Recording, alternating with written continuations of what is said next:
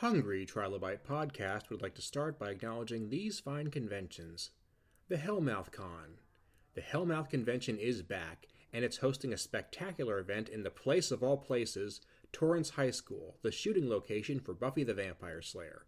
Join us June 15th, 2024 for one day only. Proceeds benefit the Los Angeles LGBT Center and the Ron Glass Memorial Scholarship. Visit thehellmouth.org for details. SoonerCon 32. Oklahoma City's longest-running premier pop culture convention returns June 21st through 23rd, 2024. Prepare for 3 days of cosplay, crafts, tabletop gaming, and legendary guests, all in the friendly town of Norman, Oklahoma. To give back to the community, fundraisers and a live charity auction will be held. Visit SoonerCon.com to reserve your membership.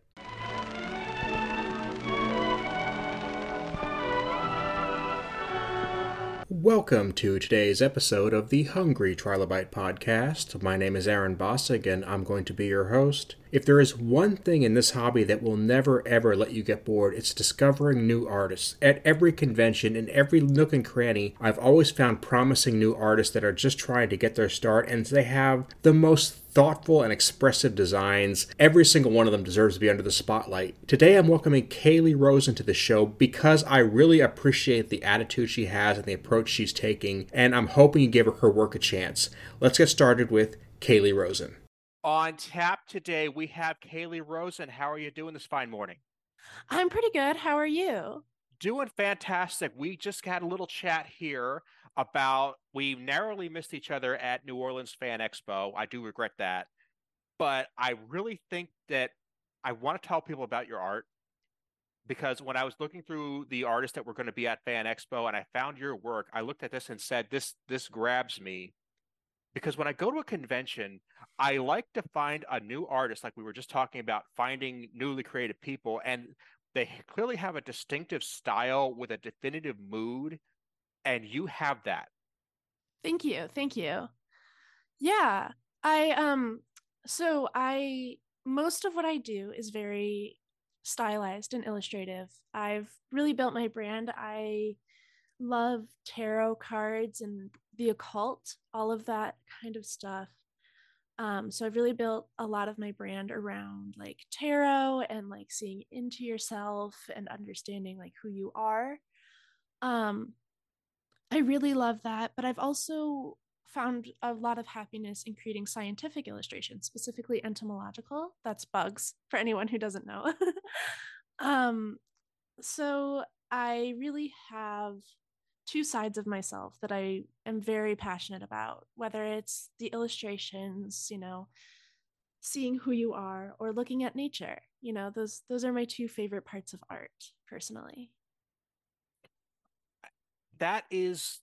It does help describe what you do a lot. And one thing I want to point out is like when I say you have a distinctive style and mood, there are artists where I wouldn't say that about them. And that's not necessarily to disparage them, but I go through their work and I'm not going to point out examples, but it's like it just feels like it's the same thing I've seen elsewhere with a slightly different color palette. Yeah, And absolutely. yeah, and that's not you. I see what you're doing here, and it's like these works clearly they came from a place of appreciation where you had a scene in mind or you wanted to play with the idea, and that's very joyful to me. Thank you. Thank you. That's very kind. Something I really love to do when I'm, planning out, not even planning out, but starting a piece of artwork is I will select, like, if I'm doing a tarot card, I will try and get the mood or the feeling of the tarot card, and I'll just kind of let myself free associate from there. I found that honestly, free association has been a huge, huge help in trying to create something that I haven't seen before. I take, a concept, a very vague concept, and I'll just start an illustration based on the way that makes me feel. I'll select colors or shapes along with, you know, the feeling I get from my concept, if that makes any sense. It does. And so, can you describe a certain time when you did that with a certain piece and how you got from, oh, what if I do this to bringing the ideas in and seeing where it takes you. Absolutely. So I mean that's really honestly my process for most of my tarot cards.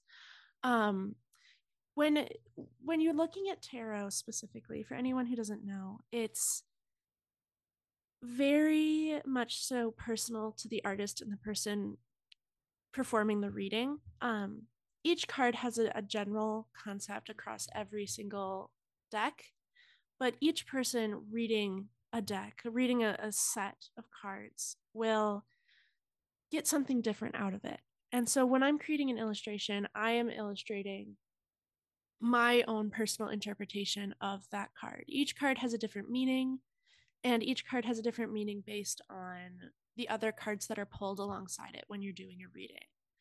Um, so let's say with my most recent tarot card that I did, Death, the concept for that is about, it's not about death, it's actually about rebirth. It's about understanding that from endings come life. And I found that really inspiring. So what I did was I just kind of let myself draw for a moment without any plans in my head, anything I wanted to complete with that. And I just let myself find the shapes and the colors that really inspired me, made evoked that feeling that I was just speaking on. And then from there, I selected the different shapes and the different colors that I found most accurately. What's the word I'm looking for? Completed. Nope, that's not the word. Evoked the feeling that I was going for. Um, and so that kind of, it all just kind of is very nebulous until it becomes a thing. Um, yeah, it just all of a sudden it'll like snap, and I'm like, oh, okay, I know exactly what I'm doing. I found my vision, and I found where exactly where I'm going from here. Oh, I lost your sound. I think No, you. no, I'm here. I'm here. I'll say. So when you do this, when you're putting together, you're seeing these signs and these colors, and does it even make sense to you after the fact, or you just know you found the right thing? um, well, I don't. This is something that's very hard to explain. I apologize. No, no, that's uh, okay. These are not easy concepts that come easily to words. That's why I'm just trying to fish a little bit and see where you're at. no, no, don't worry. Yeah, so the way that I like to think about art personally, and the way that I like to think about creativity, is much more emotionally based rather than like in your head.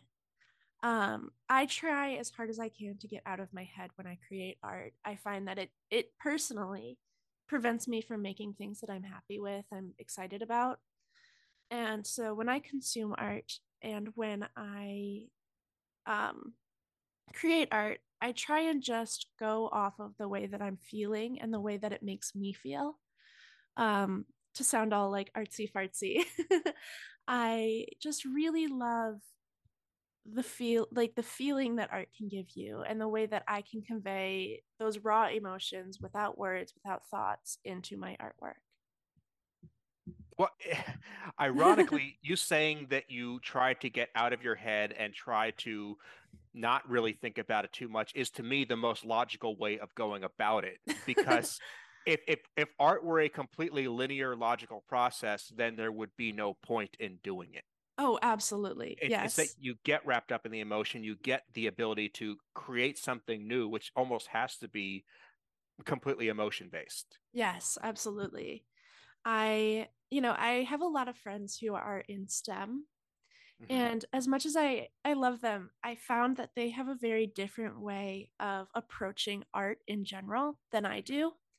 Um, for an example, me and all of a bunch of friends who are all STEM people, they all work in a biology lab. Went to go see The Boy and the Heron, the new Ghibli movie. I don't know if you've seen it. I have not. It's wonderful. I definitely recommend it if you haven't. And that movie is very vibes based, to sound like a zoomer. It's all kind of very nebulous, and you just kind of have to let your emotions be taken alongside with you. And they came out of it and they were like, I have no idea what I just watched. And I'm like, you weren't paying attention to the vibes. You were trying to make too much No. sense out of it. Yes, I totally know what you're talking about. I have been there many times with many different movies. Yes, absolutely. Um, Ah, yeah, I'm, I I'm think, go oh, ahead. sorry. Go. The feedback is very weird. What were you saying? Oh, I was just saying that I've been there many times, and I'm sorry that you had to have that conflict with your friends, even if it was a good-natured conflict. It was just you went in for very different reasons, and I'm not even the biggest Ghibli fan, Mhm. honestly. Um, Probably haven't given it a fair shake, if I'm being honest with myself. Uh, But I know where you're coming from. I know it's very Yeah. much a vibe based, a mood based. It's one of those styles that is so based on its aesthetics and its mood that you're not really going to be able to just explain it easily. Yeah, absolutely. Um, I I am a huge, huge animation fan. It's what made me fall in love with art. And so obviously anyone else who loves animation will empathize with just the glory that is Studio Ghibli. But I mean, I honestly, I don't think it was a bad thing to have that conversation. I really love having those conversations and learning about the different ways that people consume and view the art that Mhm. they are surrounded by. Because, something that a lot of people who aren't creatives might not realize is that everything you interact with is art, whether it's the desk you're using or this microphone I'm using. Mhm. A designer had to sit down and intentionally put this together. And I am really, really interested in the ways that different people from different walks of life, whether they're different creatives or STEM people or anything else, approach and view art in general. You had mentioned to me earlier that you are pretty recently out of art school. Yes. When you were in art school, did you take any philosophy aesthetics courses? No, unfortunately, the way that my school worked, it was very, very focused. Once you chose a Gotcha. major, you didn't really exist outside of that major. Gotcha. So I was an illustrator. I took, it's actually one of my favorite courses that I took in school, aesthetics. And one of the things you do early on is define what art is. Oh yeah.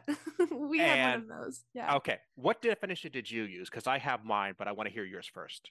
So mine was in actually the history of illustration, and we Mhm. talked about the difference between illustration and art. And we talked about, and that conversation has a lot to do with the definition of art. That's quite the question. I think that any expression of human creativity is art. So that would absolutely exclude any AI art. But any expression of creativity is art to me.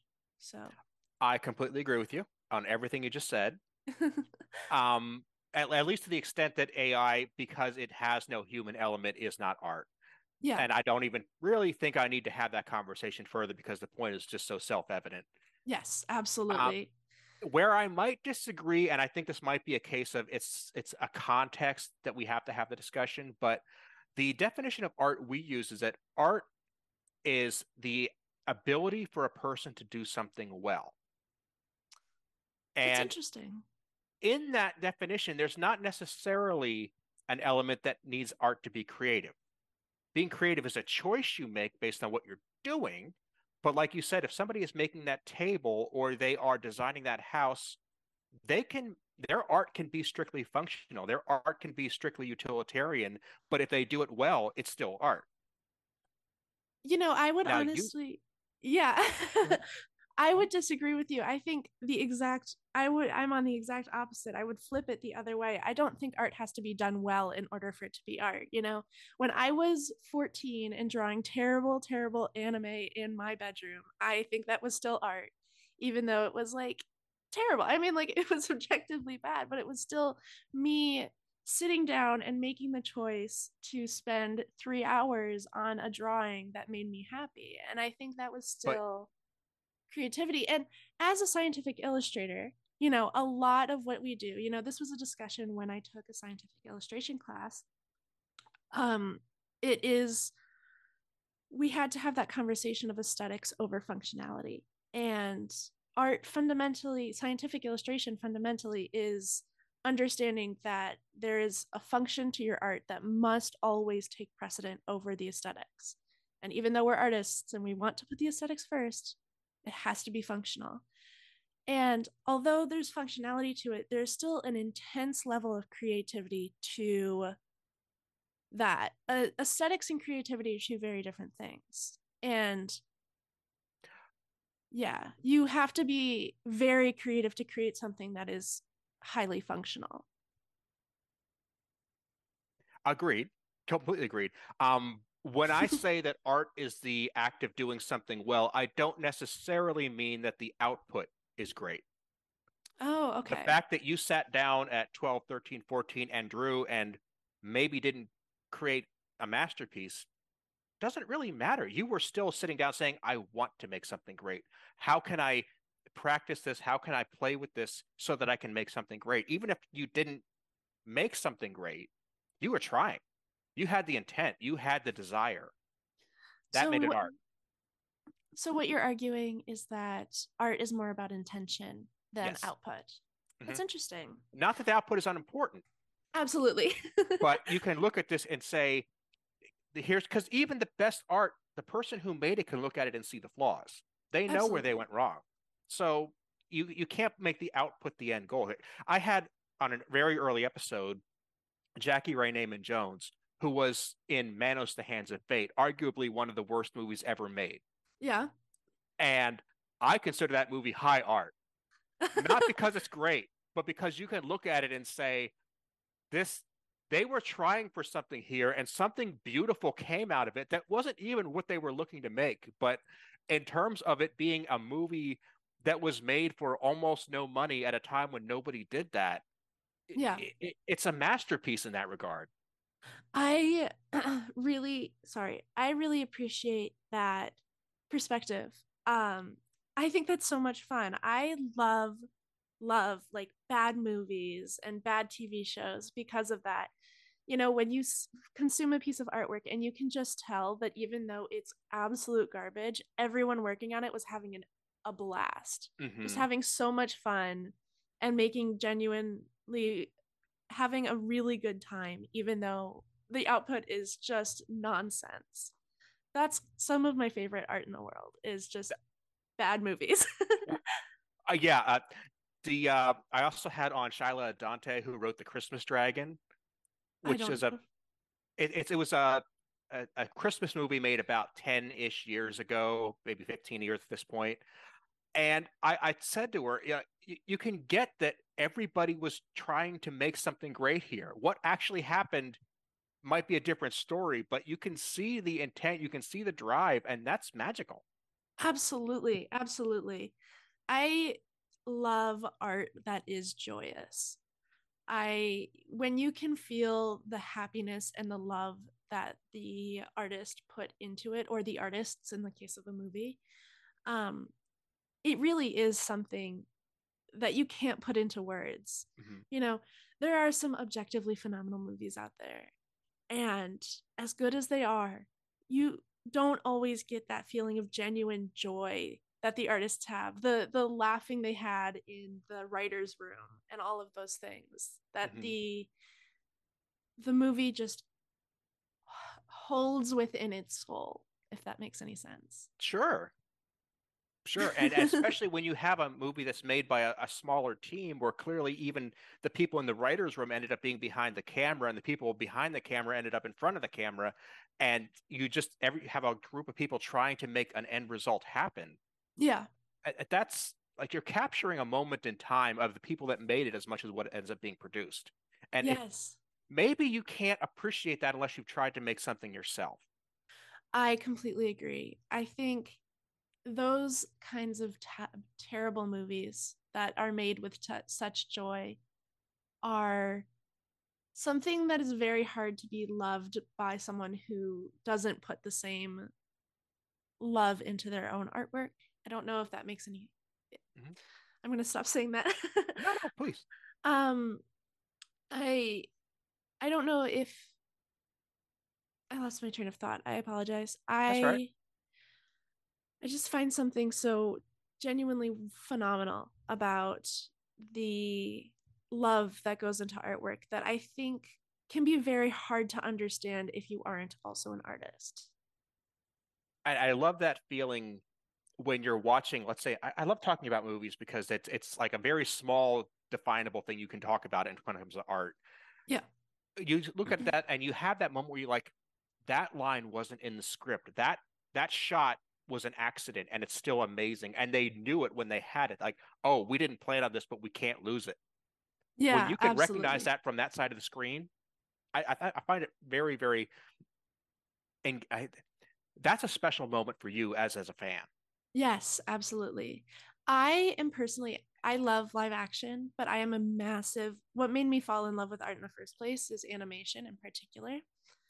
And that's a lot harder to do in the animation. I don't know if you know anything about the pipeline, the animation pipeline, A little but bit, you know, I find it is much more common rather than the actors having those moments of spontaneity. But the storyboarders, if you look at like old storyboards for shows like Adventure Time or The Amazing World of Gumball, you can find some absolutely bonkers moments of people just being having a good time writing the show that makes no sense and is absolutely just a joyful and joyous moment in time.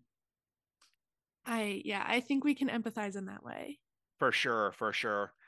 Like I don't know if you're familiar with this, but in Disney's Beauty and the Beast, there was a line that was improvised that they had to rush around to change the animation to make sure they could keep it. Oh, It's really? yes, it's the line where Cogsworth is talking to the Beast and he's saying, trying to talk about what he can do for us, like, well, the usual flowers, chocolates, promises you don't intend to keep. Yeah. That last bit was improvised, and they were like, "Oh, that's too good. We can't lose that." I know that in the creation of Aladdin, they had, oh my gosh, I can't remember his name now. The voice of the genie. Robin Williams. Robin Williams. Thank you. He was improvising pretty much the entire time. I know that they had at least at the very beginning scene where the vendor is showing you all of his goods. Mm-hmm. That's completely improvised. And I not only do I find that extremely impressive on the side of the animators to be able to go back and recreate an entire scene after the voices have been put in, but I also find it so exciting and fun when you see that combination of energy from the animation and the artwork combined with the energy of improv, the wonderful improv of Robin Williams. Yeah, Robin Williams was well. I can imagine he was like somebody once said, "You don't direct Jim Carrey. You put the camera on Jim Carrey and let him do his thing." I imagine Yes, Robin Williams had to be the same way. absolutely. I'm sure yes. I he was a little bit above my time, but I was such a Disney fan growing up that he inspired me definitely with a lot of his performances. I feel so bad if that and uh, see if you're before Robin Williams, you have to realize there was a time when Robin Williams could open a movie, Yeah. and I'm not even sure if you really get what me saying he could open a movie meant because we don't really do this anymore. But there was a time when if a certain actor or actress was in a movie, you could know nothing about the movie and you would go to see that movie right away because you knew they were in it. A few actors had that kind of power, and he was one of them. Yes, absolutely. I mean, I do believe they still do that today. As a fan of animation, there has Hmm. been a lot of controversy in the last few years with the big box animation movies having really terrible voice actors that had their names, like Chris Pratt specifically. I mean, it's a bit Hmm. of a sore name because his name makes the movie, right? Him as Mario or him as Garfield, he is the person opening the movie. And even if it's making the movie worse with his presence in it, in my opinion, um, he is the person bringing the parents into the movie theater. I see what you're saying, And I think you're mostly right. I, but I feel like if you look at Chris Pratt in Garfield versus Robin Williams in Oh no, no, I don't anything, think they're anything alike. no, it's not in the same. It's almost like, and rather than him opening the movie, Hollywood is trying to make fetch happen. Yes. And by that I mean he has a really good agent, and he's not an untalented person. I don't want to take away from what he does have, but like you're completely we're on the same page here. It's like he was put in movies that really didn't benefit from his presence at all. Yes. I 100% agree with you. I think that Robin Williams is a once in a lifetime kind of talent, and Chris Pratt is not on that level. I don't want to speak too much about him as a human being, but yeah, I'm not trying to make that equation. I'm just No, saying, no, the and I get opening of that, the but movie. it feels like the distinction has to be made here, just because, like you said, and you had a great point. It's like, oh, well, that happens today too. Yeah, it does, but I don't necessarily think it happens because the audience drives it. I think it happens Absolutely. synthetically, astroturfingly, because the studios are trying to make it seem that way. Yes. I think that I am completely agreeing with you. I'm I think that it can happen and it can be really magical and wonderful, and you can be bringing an amazing talent into the movie. And then sometimes I think that a studio just wants to make money. Mm-hmm. And I don't know if, sometimes studios can fund really phenomenal artwork and sometimes they don't. And I think that money is a very massive barrier to the creation of phenomenal artwork oftentimes.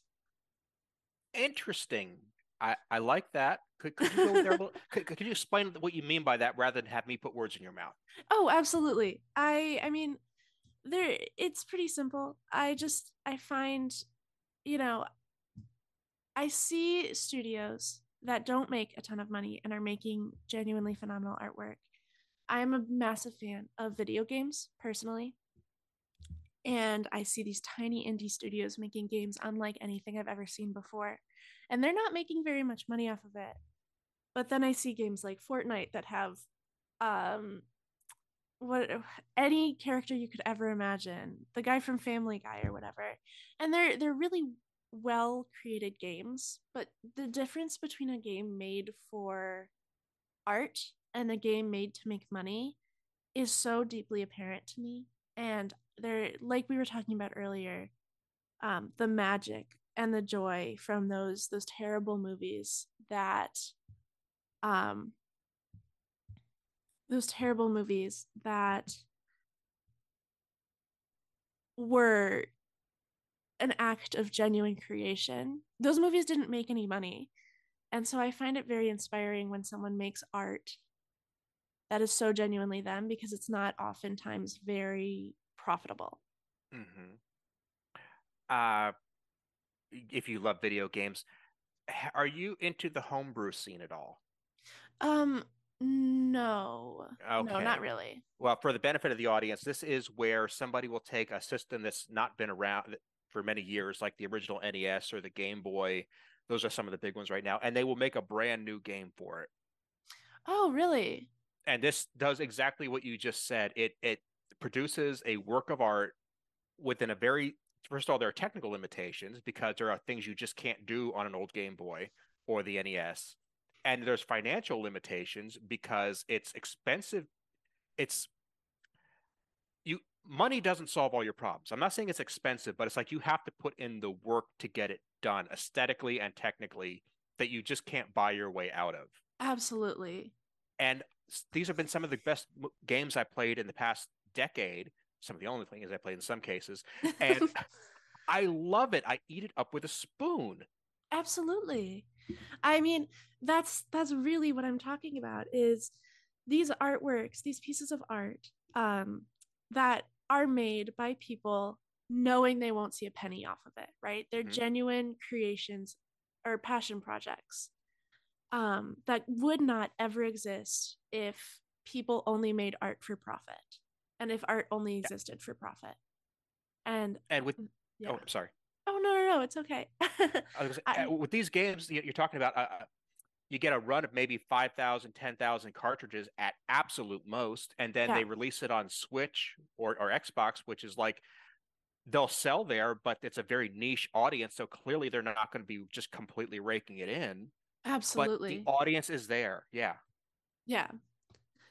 And you'll see people, it just, there's so much love in those games because you're making these things because you want to see it exist. Hmm. And that is something that I will always find so much joy in. I noticed in some of your artwork you had some Pokemon stuff. Oh, yes. Speaking of video games and making stuff, Hmm. Can I guess you're something of a fan and that you're something of a fan of the Game Boy? I actually started playing Pokemon on the Nintendo 3DS. Okay, which is still Um, cool. yeah, I my first game was Pokemon X and Y, uh, to date myself a little bit, but I love Pokemon.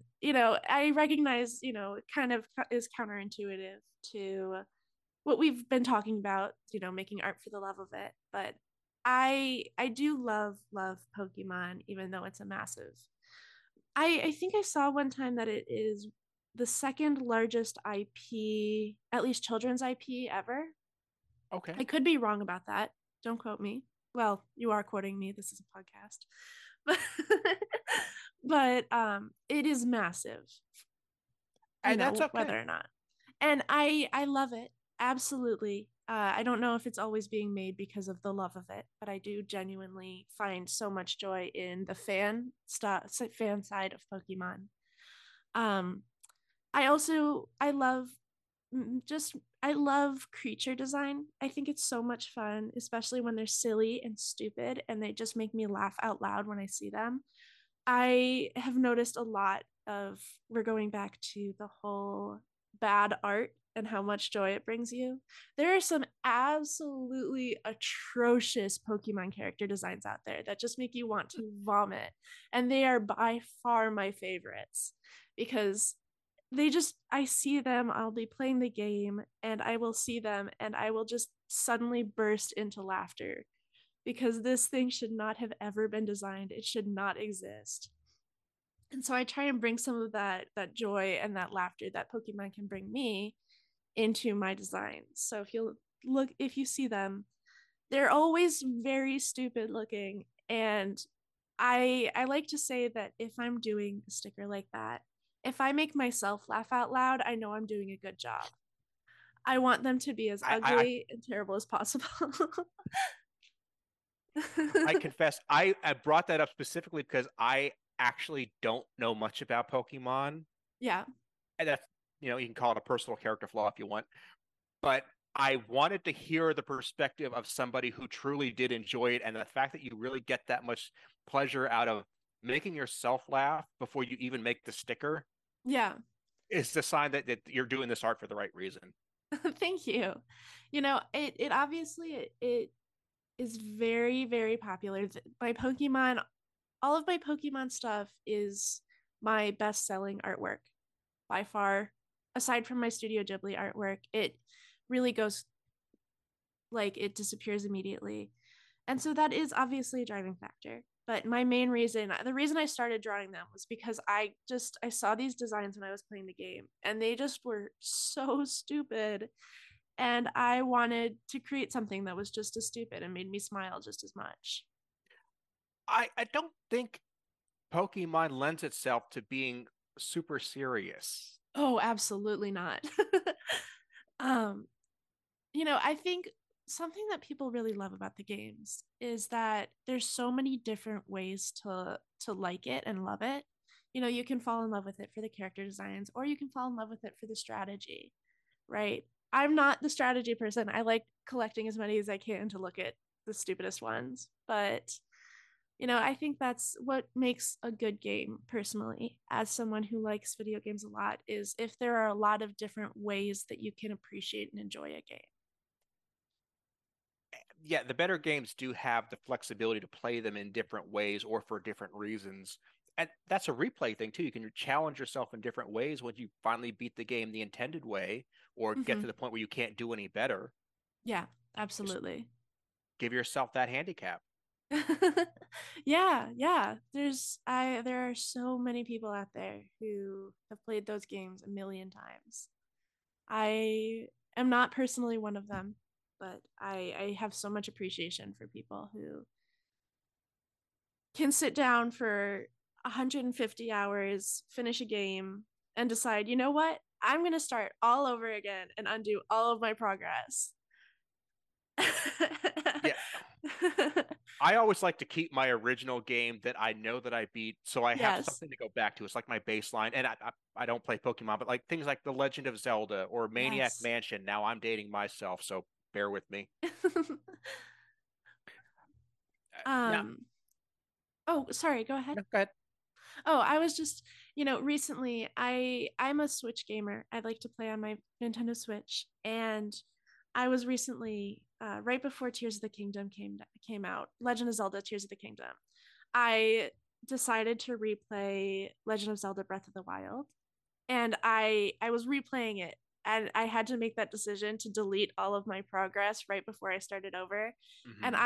I died inside a little bit, but I was like, I really want to play this game again. And I it was a hard moment for me to choose to put away like 150, at least 150 hours that I had just trashed to Hmm. restart the game. It must be heartbreaking every single time, because I don't know if I could do it for Tears of the Kingdom. We jump gears for a minute here. Absolutely. I love that we're talking about things that are cute and enlightening, and yet I don't want to ignore the fact that you do anatomical artwork too for scientific illustration. Yes, And, yes. and it's a valid skill. It's an interesting companion skill to what we've already been talking about. Yeah, absolutely. That's a really good point. I have always loved science, in up until probably high school. I Science was my favorite subject. I was terrible. I would raise my hand to every question. I would insist to answer everything. I loved it. But when I got to high school, I became fairly disillusioned with science in general because of the fact that I found that it was a lot less about learning and a lot more about writing. And as someone who is dyslexic, I found it very exclusionary to me. Or Okay, is that the right word? Whatever. I'll take it. I felt myself very excluded by science in general. And so I kind of let myself take a back seat from that. I have always loved learning, and I love the magic of learning something new and feeling your brain just expand exponentially because of it. I just found that the scene of science particularly was not something that was very welcoming to someone like me. And I was also in love with artwork at the time. I was talking about how at like 13, 14, I was making those terrible drawings in my bedroom. And I'm sorry, am I talking quietly? No, no, no. I had an itch. Sorry. Oh, I apologize. And so I was talking to my friend when I got to college. I was like, I don't know what to do. Like, I love science and I love art. And she looked at me and she was like, why don't you do scientific illustration? And I was like, why hadn't I thought of that before? And so originally I went in intending to do medical illustration, because I love medicine. I find it so fascinating and so important. And I eventually moved away from that, and I found entomological illustration. And it was so much fun. We pinned bugs, we took these dead stinky bugs, and we rehydrated them in our little solutions, and then we pinned them, and it was like this experience that I had truly never had before. And I had never taken the time to analyze and look at an insect to the degree that I had prior to this experience. And I was like in love. It was amazing. It was, not only do I think that they're very silly and they do make me laugh, I think that they're very funny looking. So I do get that joy out of it. But I also, it feeds that desire in me to constantly be learning and understanding the world around me. So a little Pokemonish. A little Pokemonish, honestly. I'm going to go ahead. If you like this, I'm going to send you a link. This is a person called BeetleLady.com. And this is a woman who has made it her mission to teach classes on bugs to mostly to children, but honestly to anybody that will listen. And she has a lot of the same perspectives on just being fascinated by the way these creatures are designed and built and wanting to just spread that information around the world. I sent you the link here, but I'm also going to put it in the show notes on this on my website. Absolutely. I copied and pasted it, so I'll have it for later. Yeah, you want to check it out for sure.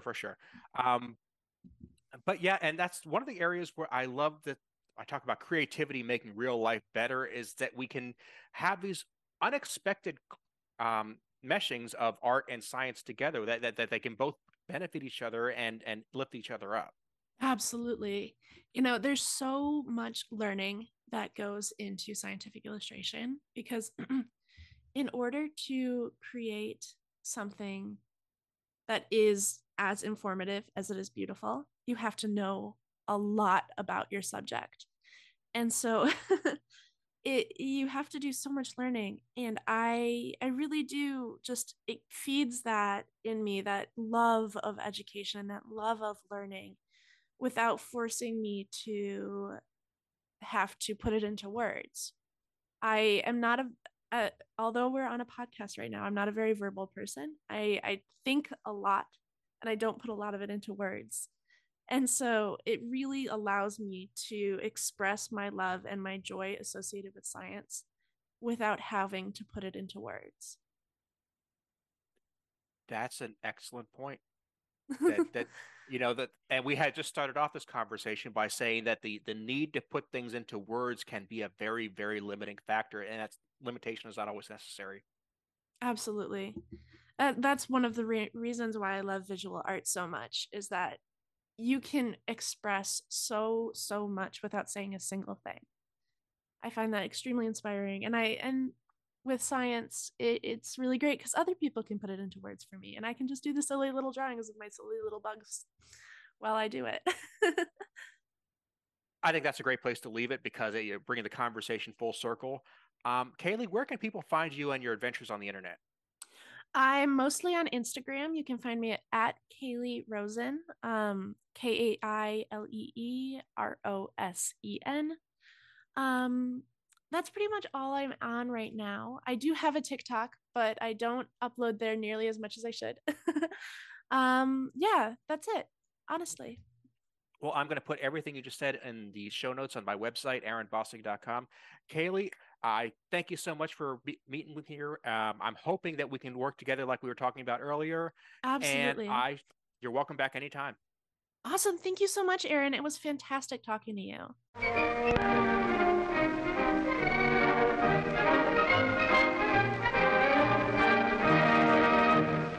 I would like to thank Kailee for being my guest today, and I would like to thank you for listening. I'd like to remind you that I always put the links to everything we talk about in the show notes on my website, aaronbossig.com, and that's going to include links to Kaylee's full website.